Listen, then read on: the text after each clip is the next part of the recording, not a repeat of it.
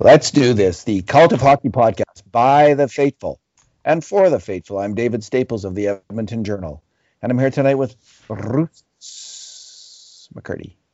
Hey, Bruce. Hey, David. How you doing tonight? Good, good.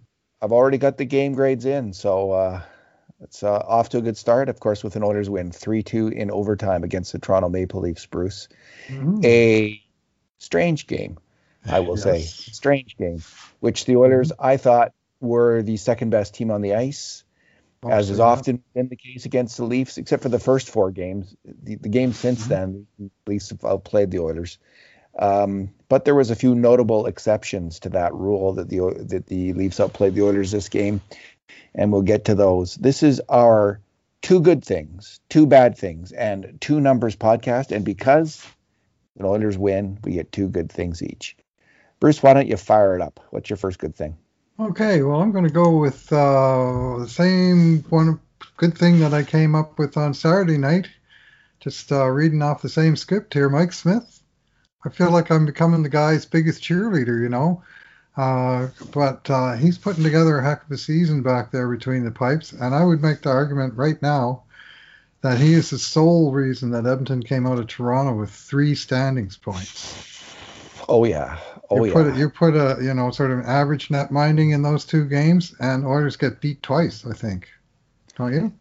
I do, Bruce. Tonight he was so good I got the Grant Fuhr feeling. You know what the Grant Fuhr feeling is? They're never going to score again. That's right. I don't get that very often with Edmonton Oilers goalies. But I had that, and I was waiting for Jack Michaels, because the last time Smith was really dialed in, Jack Michaels kind of said, the Oilers announcer earlier in the third period, like he said, he would say Smith's looking sharp, and I don't think he's going to get beat again. And it was kind of a gutsy thing for him to say the game, and Smith didn't get beat. And that thought popped into my head early in the third period, like he's just so sharp, and he's not going to get beat again. What was the final count on scoring chances? 10-7, 10 grade A chances for the Leafs. And the Leafs had more of the 5-alarm variety, though, Bruce. I'll say. And I'll let you get to the 2 that, or a couple of them if you want. But, the Mikheyev stop in the second period. The 2-on-0? Basically, it was the 2-on-0. Yeah, the second period, the Oilers had 3 chances to 1, and the Toronto chance was probably more likely to get a goal than the 3 Oilers chances combined. Correct. And somehow he kept that one out. And that was one of a number of monster saves that he got a piece of, the shots that just got a piece of on their way by, or saving the very best for last, absolutely stoning Austin Matthews in the first, 7 seconds of overtime. It was a brief but exciting overtime where the Oilers got burned right off the face-off. Both McDavid and Draisaitl got trapped on a Marner-Matthews 2-on-1, and of course Marner made the feed. Matthews made the shot, and if they'd have scored then, I would have been one sour puss doing this broadcast, I can tell you. Bruce, but trapped came up. Trapped is a very charitable way of framing what happened to Draisaitl and McDavid on that play. They were both out to lunch. Like what they went forward, and Marner made a great sort of quick move the other way, and they couldn't overtake him. Yeah, I mean, some credit where due. It was a great change of pace by Marner. But we're going to talk a little bit more about the big boys a little bit later on. The big boy I'm going to focus on here is Smith making that save, and he was basically the third assist on the goal, because Draisaitl recovered the rebound, fed it up to McDavid. He fed Nurse, and Nurse scored. And all 4 Oilers on the ice, including the goalie, touched the puck on that sequence. But that was a ginormous save. But one of many. There were some very good stops off of John Tavares again. John Tavares is a monster. Man, it's hard to get the puck off of that guy. You can tell he played lacrosse, and it seems like he controls the puck with a lacrosse stick when he's in heavy traffic. Somehow he manages to hang on to it and come out firing pills at the net. And Smith just held his ground, and I thought he had a tremendous game. What grade did you give him? 9 out of 10. 9 out of 10. Yeah, I haven't read your grades. Yeah, I think he stole that game, Bruce. I think it's fair to say that he stole that game, and the Oilers since he's been in the Nets, they've stolen a few more. He's just playing spectacular hockey this year. He has silenced. Has he silenced his critics, Bruce? Is that too much to say? No, I've asked some trusted hockey minds that I'm in contact with if Smith has won them over yet, and they're still sort of going, well, we're just waiting for the big crash. And I'm going, well, season's like 2/3 over, and the guy's playing 2/3 of the games, and he's winning like 3/4 of the games that he starts. And playing well most of the time. Like, he started 16 games, he's been over 911 of them, right? And save percentage, that supposedly was his weakness, was his save percentage. Well, he's got a .918 save percentage right now, which is, excellent. But on top of that, he has the, sort of almost a team captain's role when he's on the ice, honestly. And he takes command out of there, he moves the puck, and he's clearly, like, all the players talk about him being, like, who was interviewed tonight, talked about him, said how unusual it is for a goalie to be such a big voice in the room, but Mike Smith is that, and he contributes a lot to this team. This is like the Oilers' rapture. He's the second coming of Dwayne Roloffson. He does remind me, his 39-year-old fiery temperament reminds me a whole lot of Dwayne Roloffson, I got to say. Yeah. Well, we might have had the bad part with Smith when he got injured at the start of the year, because that was always real. That was always like, to be charitable to his Smith's critics, including myself. Yeah. That was always fair, was that he's old and he's going to get hurt. So if you still don't like Mike Smith, you can always hope that that's what happens and you can be proven correct. But the rest of us Oiler fans will just be very happy with games like that, and I certainly was. Bruce, my first good thing was Adam Larsson, and I gave him an 8. He was the best Oilers player on the ice tonight. He bossed the game. He led the team with 7 hits. He was one of the few Oilers where they outshot the opposition, 9-5 when he was on the ice. He kept a clean sheet on grade A scoring chances, Bruce. Not one major mistake on a grade A scoring chance against. He flattened. In the first period, who did he? Kerfoot and was Tavares. Kerfoot.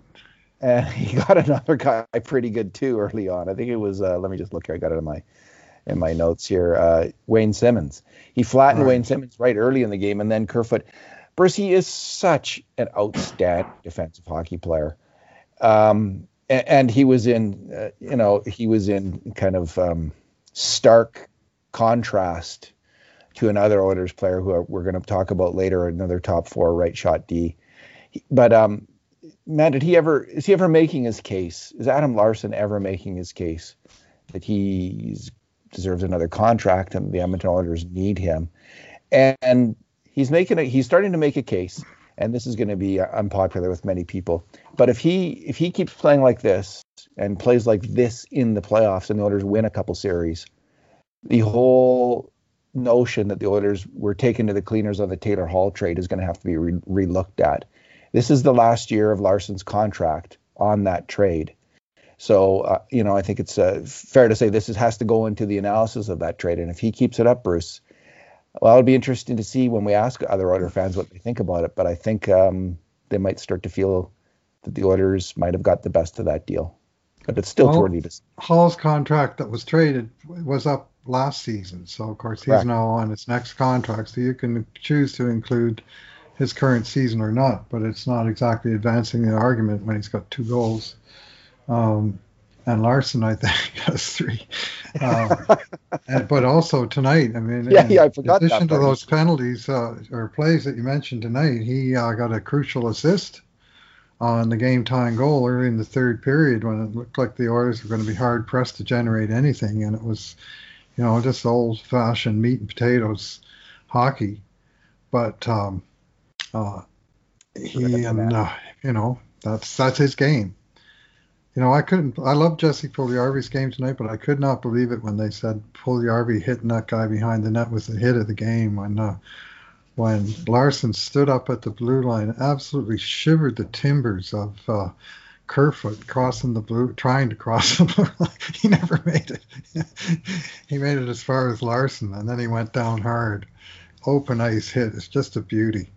And Oh, yeah, I love Larson's game tonight too. That's a good pick, David. I only gave Puljujarvi a 5. I didn't love his game. I thought the Mhm. play died on his stick a few too many times for my liking, and Okay. he was the best player on that line. Mm-hmm. But so I gave him a 5. Mm-hmm. Maybe I undervalued him that game. Bruce, what is your second good thing? Oh, one second good thing is a whole bunch of little good things from a whole bunch of sort of undersung Oilers. Uh, uh, and these are plays like Kyle Turris playing his first game in a while, actually working to get his body in front of the net and in front of the shot that uh, hit. I'm not sure if it hit him on the butt or it hit him on the high on the leg and bounced in the net. It was not a thing of beauty, and it was more a goal scored by determination and some good luck, which the Oilers were due. Let's face it. After that last game, this only hit one guy, and he was an actual Oiler on its way into the net, as opposed to the Toronto goals that were bouncing in off of Oilers into the Oilers net last game. But plays like that, uh, plays, well, yes, Puljujärvi, I just thought around the puck, winning battles along the board and engaging all the time. Like it's very difficult to get by that guy. Uh, Plays like Josh Archibald getting on his horse and getting behind the defense and making a slick move to deke Michael Hutchinson for the opening goal. Plays like Jujhar Khaira. I love this play. Smith had a giveaway in the first period and went into the corner, and he was scrambling to get back into his net to Wayne Simmons, big tough corner man for Toronto, and Khaira just closed in and crunched him, took him out. The puck just laid there. Khaira finished the check. He finished off Simmons, and he let his teammate Darnell Nurse come and clean up the puck. But it was just a sort of perfect reaction play. Oh, he's got the puck in the corner. Hit him. Take him out. And that's what Khaira did, which was one of quite a few takeouts that he had. And just on down the list, I mean, Kailer Yamamoto was dogged and tenacious in this game, and that was what kept him in the game. Their second, their third line each got him a goal, and they defended fairly well, not perfectly, but there was a lot of sort of individual standout defensive plays, and really overtime goal notwithstanding. It was not McDavid, Draisaitl, and Nurse that were leading the charge in terms of getting the job done in this game. It was some of the lesser lights that chipped in here and there and made key plays here and there and kept the Oilers in the game.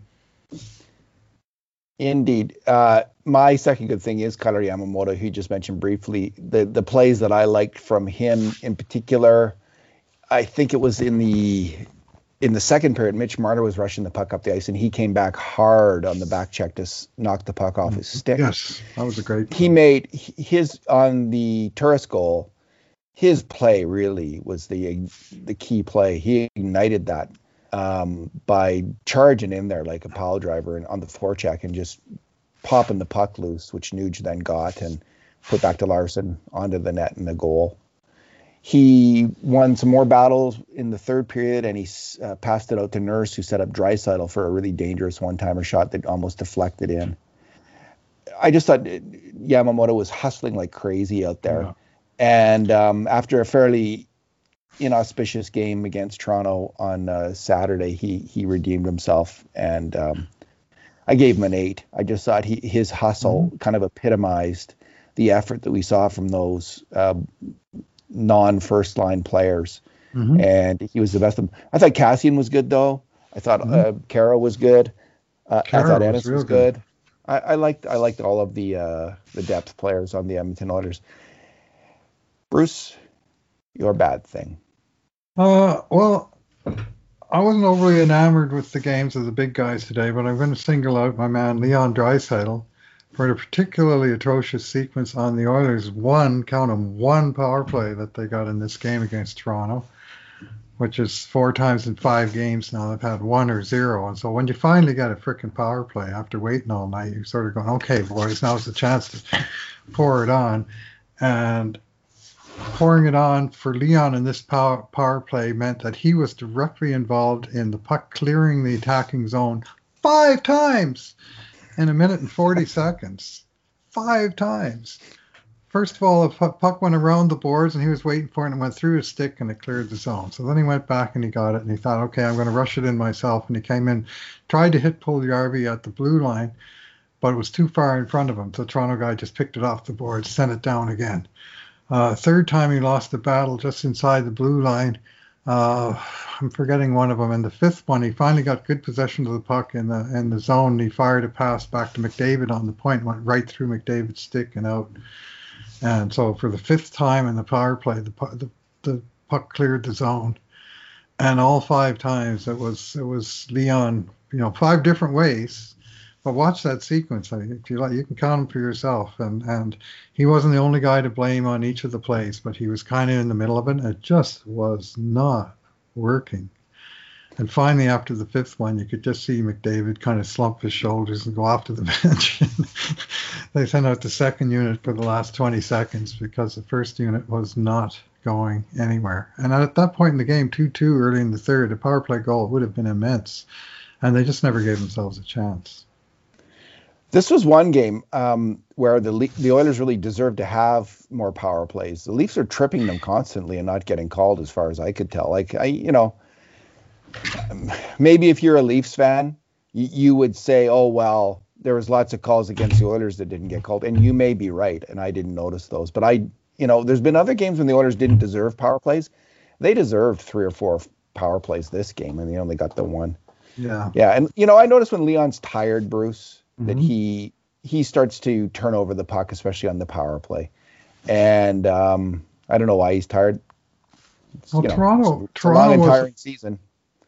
So Toronto was all over those guys, and they were double teaming them a lot, and it was working. The second guy would come in, and the Oilers would be holding his own against the first guy, and then the second Leaf would close in. And I'd like to think that from these games against Toronto, these last 5, that the Oilers will have learned that the forwards closing gaps on the back check and coming back hard on the back track and migrating to the puck and sort of outnumbering the puck carrier. That's a good idea. Maybe we should try that a little more ourselves. Yeah, it was a really sad night for that kind of effort, especially from the top line, both on the back check and covering off the defensive slot, Bruce. They were just atrocious, honestly, leaving the opposition open. So, Bruce, my bad thing is Tyson Barrie's game tonight. He's had a pretty good season in a lot of ways, especially on the attack. I'm not enamored with his defense, and tonight would be either Exhibit A or Exhibit B. It's one of his worst games of the year defensively. He was, if a defenseman's doing his job, really doing his job, he's going to have a clean sheet. He's not going to make any mistakes on grade A scoring chances against, and that was Adam Larsson tonight, and Ethan Bear and Chris Russell came close to that as well. Mm-hmm. So you might expect one mistake if a guy's that's kind of the average for a good defenseman. Even Barrie made 7 major mistakes on grade A chances tonight, including on the 2 goals. Yeah. And I know a lot of people say, "Oh well, are you sure about that? Like when you say that Barrie leaks a lot of chances against, are you convinced of that?" Well, I'm going to go through the 7, and you can go and you have this on videotape. You check up on our work and you tell me what you think. So the first one's at 10:43 of the first period, and this is just a simple play. He's covering the guy behind the net, and he allows the pass out to the guy in front of the slot, who happens to be Austin Matthews. That's the first one. The second one, it comes at 12:01 of the first, and this is where Mitch Marner comes down his wing and dekes him into the slot and scores a goal. So that's the second one, 12:01 of the first. Then the third one is 8:52 of the first. Okay, he's covering Austin Matthews on that play down low, and Matthews just essentially works his way out from Barrie, and Barrie doesn't work through the interference, and Matthews gets off the shot and scores. That was the goal, yeah. That was the second goal. Moving on to the second period, the Mikheyev shot, the 2-on-1, that goes right through Barrie. The puck comes to a stick and he kind of bobbles it, and then the Leafs player Jason Spezza is around him to set up Mikheyev. We move on to the third period let me just see here. At 11:11, go to the third period 11:11 if you're doing this at home. Two chances. And again, they just come down. Tyson down his wing, and he again has a chance to make a play. He doesn't make it, and the puck goes in this massive scramble play where the Leafs could have easily scored. Nylander gets a shot, and then Galchenyuk gets a shot. And this is after the problem comes from them attacking his wing. And then with 5:10 left in the third period, we have the third one, and this is another pass out from the corner that he permits. And then they're just in tight. There's a kind of a through the legs backhand shot right in the crease on Mike Smith. So those are the 7.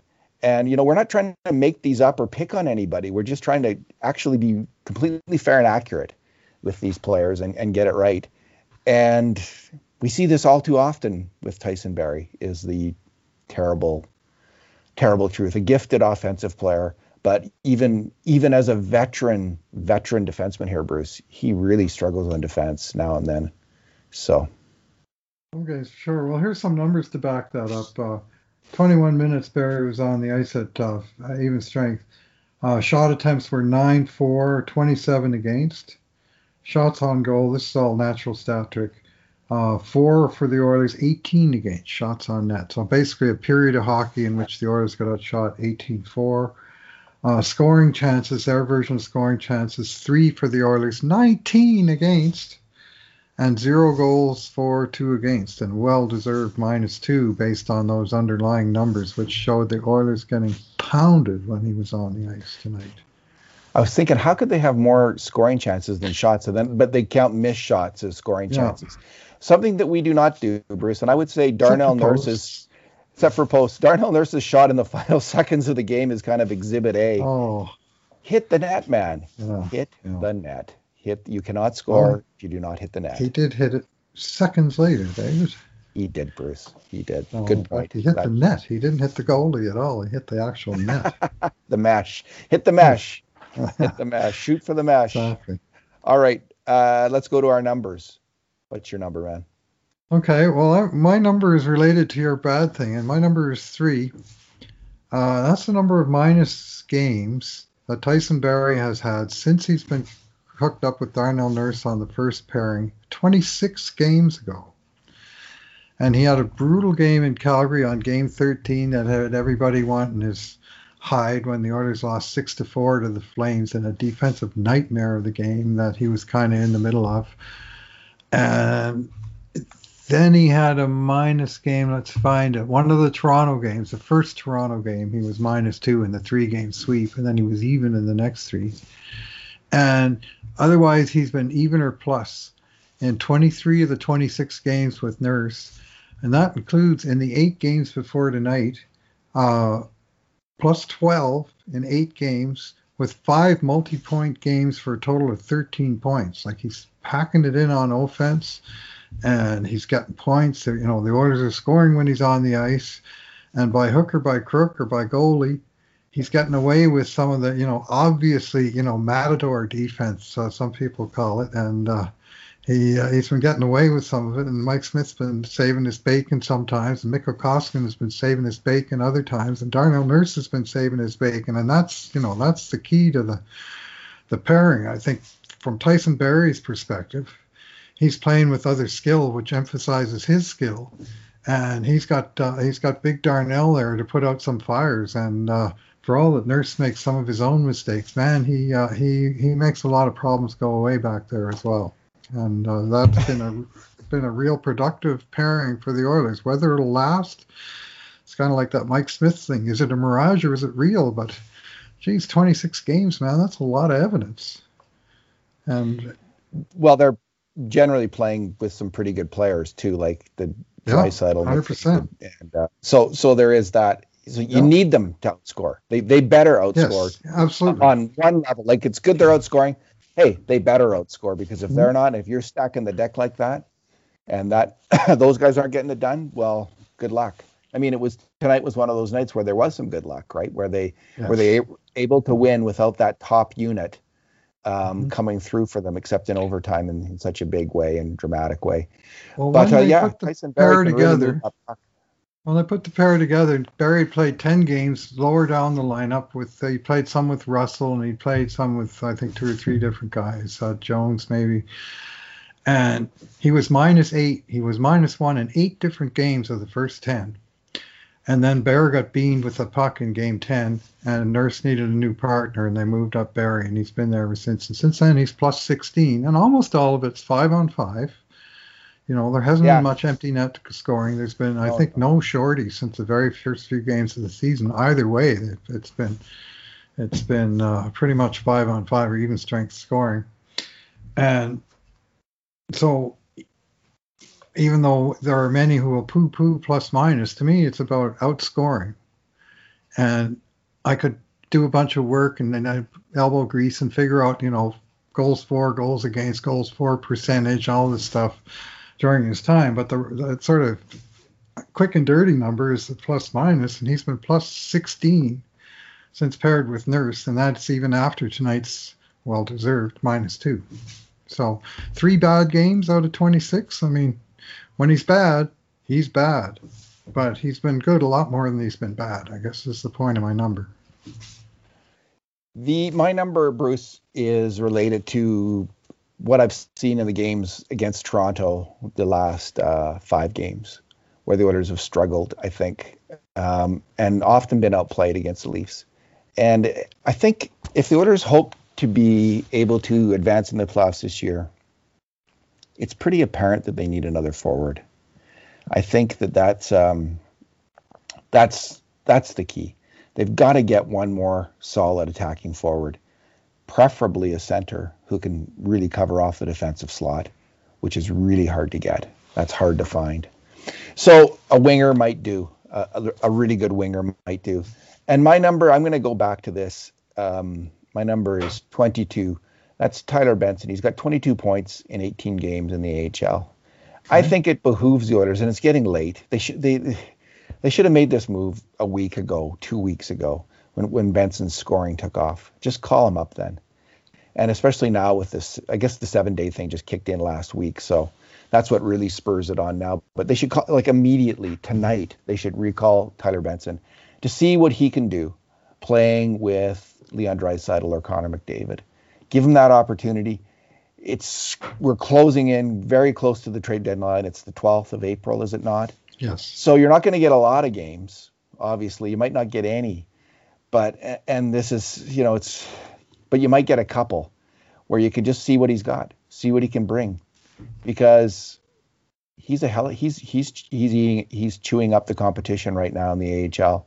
There's a chance that they have a top 6 forward right now there, and they don't know it because they haven't recalled him yet. I'm a little frustrated by it. They're over-ripening him, David. Don't you know that this is the plan now? Bob Nicholson told us, and then Ken Holland came in, and he absolutely seconded that motion, that they're going to over-ripen these young guys.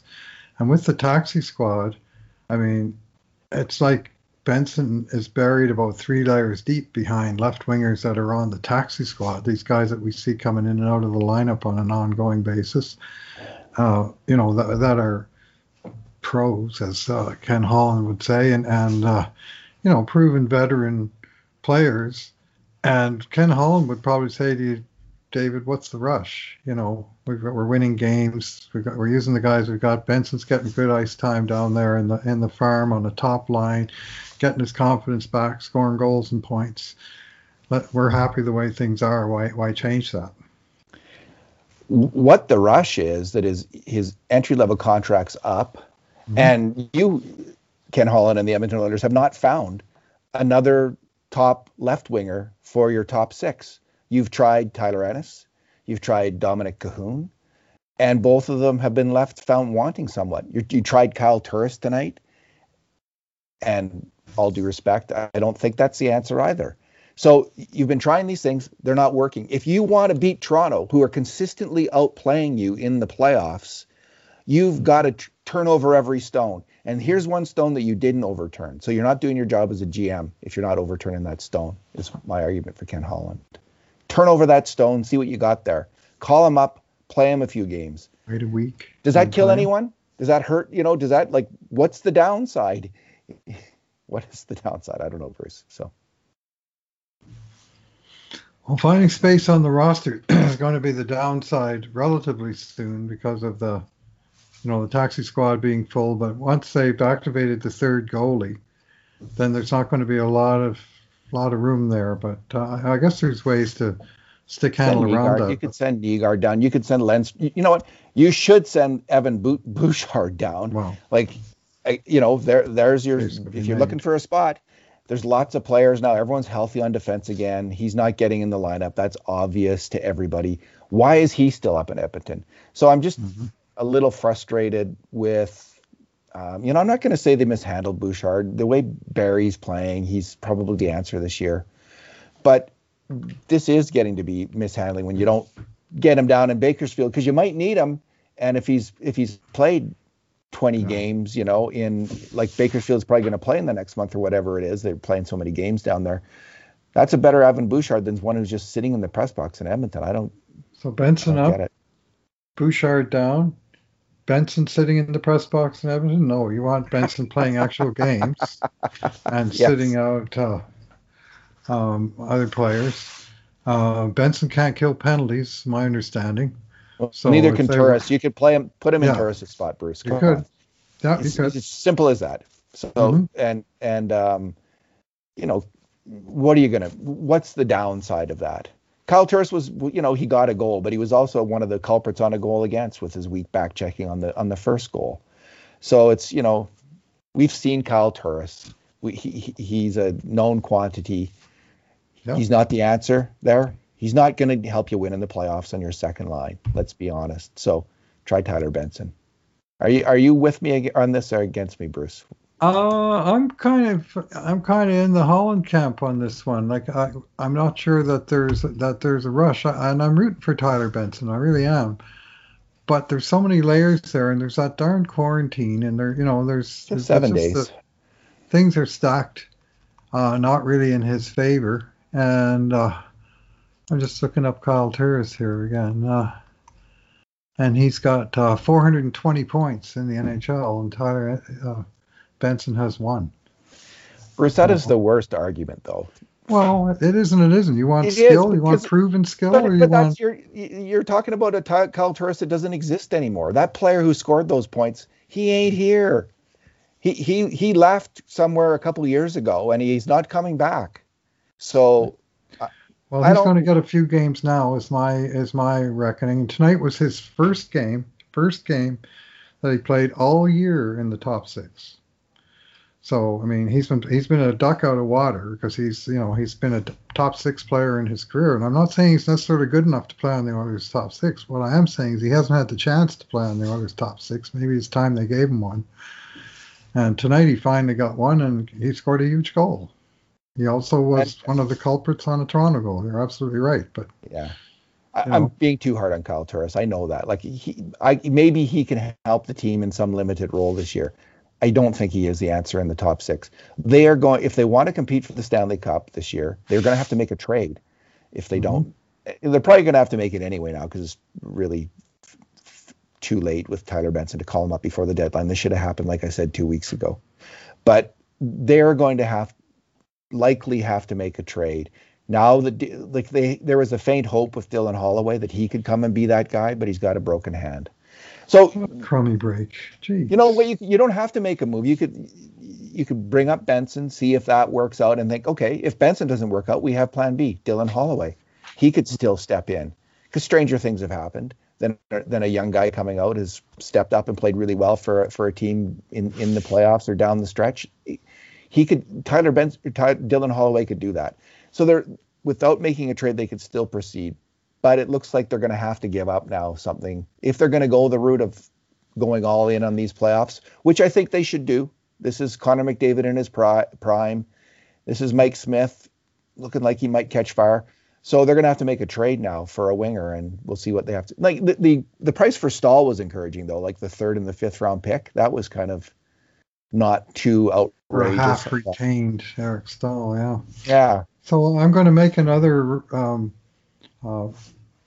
I'm not sure if comparison is the right word, but similar situation that's going to help make your case, which was halfway through last year after they cycled through all of these veteran forwards, Thomas Yurcho and so on. Finally, after Christmas, they made their move and they sent out Marcus Granlund, who was the Kyle Turris of the 2019-20 Oilers halfway through the year, and they called up Kyler Yamamoto, and it was a big turning point for the team. Now, this team, I would argue, doesn't need the turning point in the sense that they're not down and out. They're actually rolling along pretty well. So my thinking is Ken Holland's probably not unhappy with what he's got. He's probably looking for a trade, but I'm not sure that. And again, the quarantine is such, like, there's no, with the taxi squads, I know very few players around the league that have been called up from the minors and wound up playing on their teams. I'm sure there are some, but it would not be a normal year. Yeah, so I guess it's just how you look at the Oilers right now. I'm looking at them as the inferior team to Toronto, and I think they need to make a move to get better so they can beat Toronto. Now, I don't know if it's Tyler Benson or if it's a different trade, but I do think they have to do something. So that's why I think they need a similar jolt. Otherwise, they're not going to beat Winnipeg or Toronto in the playoffs this year. I guess as Rod Phillips liked to say, time will tell. And as for Evan Bouchard, I mean, he's has the grand misfortune of arriving in Edmonton at exactly the time that they have a surfeit of good right shot defensemen, which is like never happened in the history of the franchise before. Yeah, that they had 4 good right shot defensemen, but all of Barry, obviously we talked about his bad game tonight, but he's been delivering the goods. Larson, we talked about his great game tonight, and he's been delivering the goods. And Ethan Bear's game is coming. I thought Bear was terrific in this game. So did I, Bruce. Yeah, I agree. And so I wouldn't change a thing on right defense, even if I loved Evan Bouchard, which I actually do. But who do you take out? And do you want to put him back on what they gave him that one shot on left side, and it didn't end well. And Tippett seems to have a long memory for that kind of stuff. So, yeah, if it's the wrong guy, I just think he could replace William Lagesson right now. Lagesson continues to be kind of underwhelming, and they don't seem sold on Caleb Jones either there. So, I was going to mention Lagesson in my good plays out of nowhere by different plays. He made a terrific cross ice pass to Devon Shore tonight.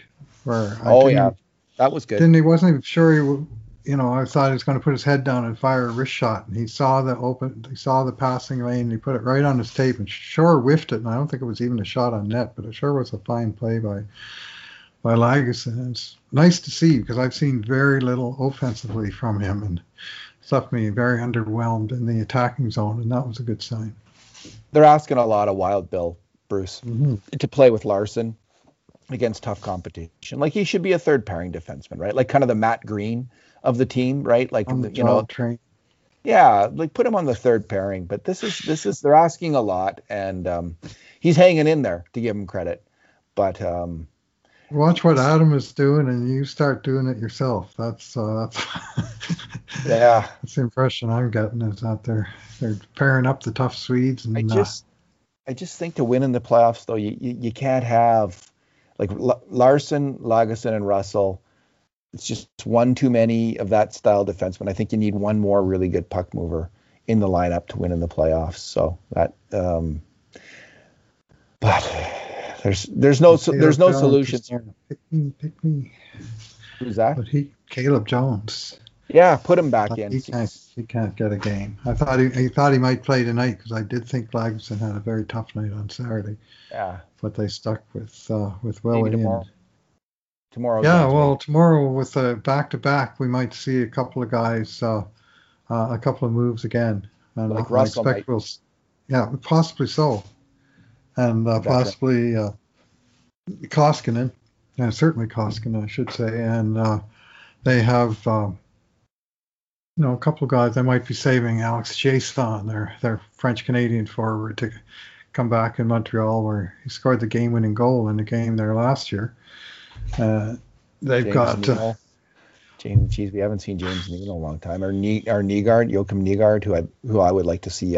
They're just so down in the pecking order right now. Patrick, I don't think we're going to see like Patrick Russell unless there's some injuries here, but right. Turris is likely to play again.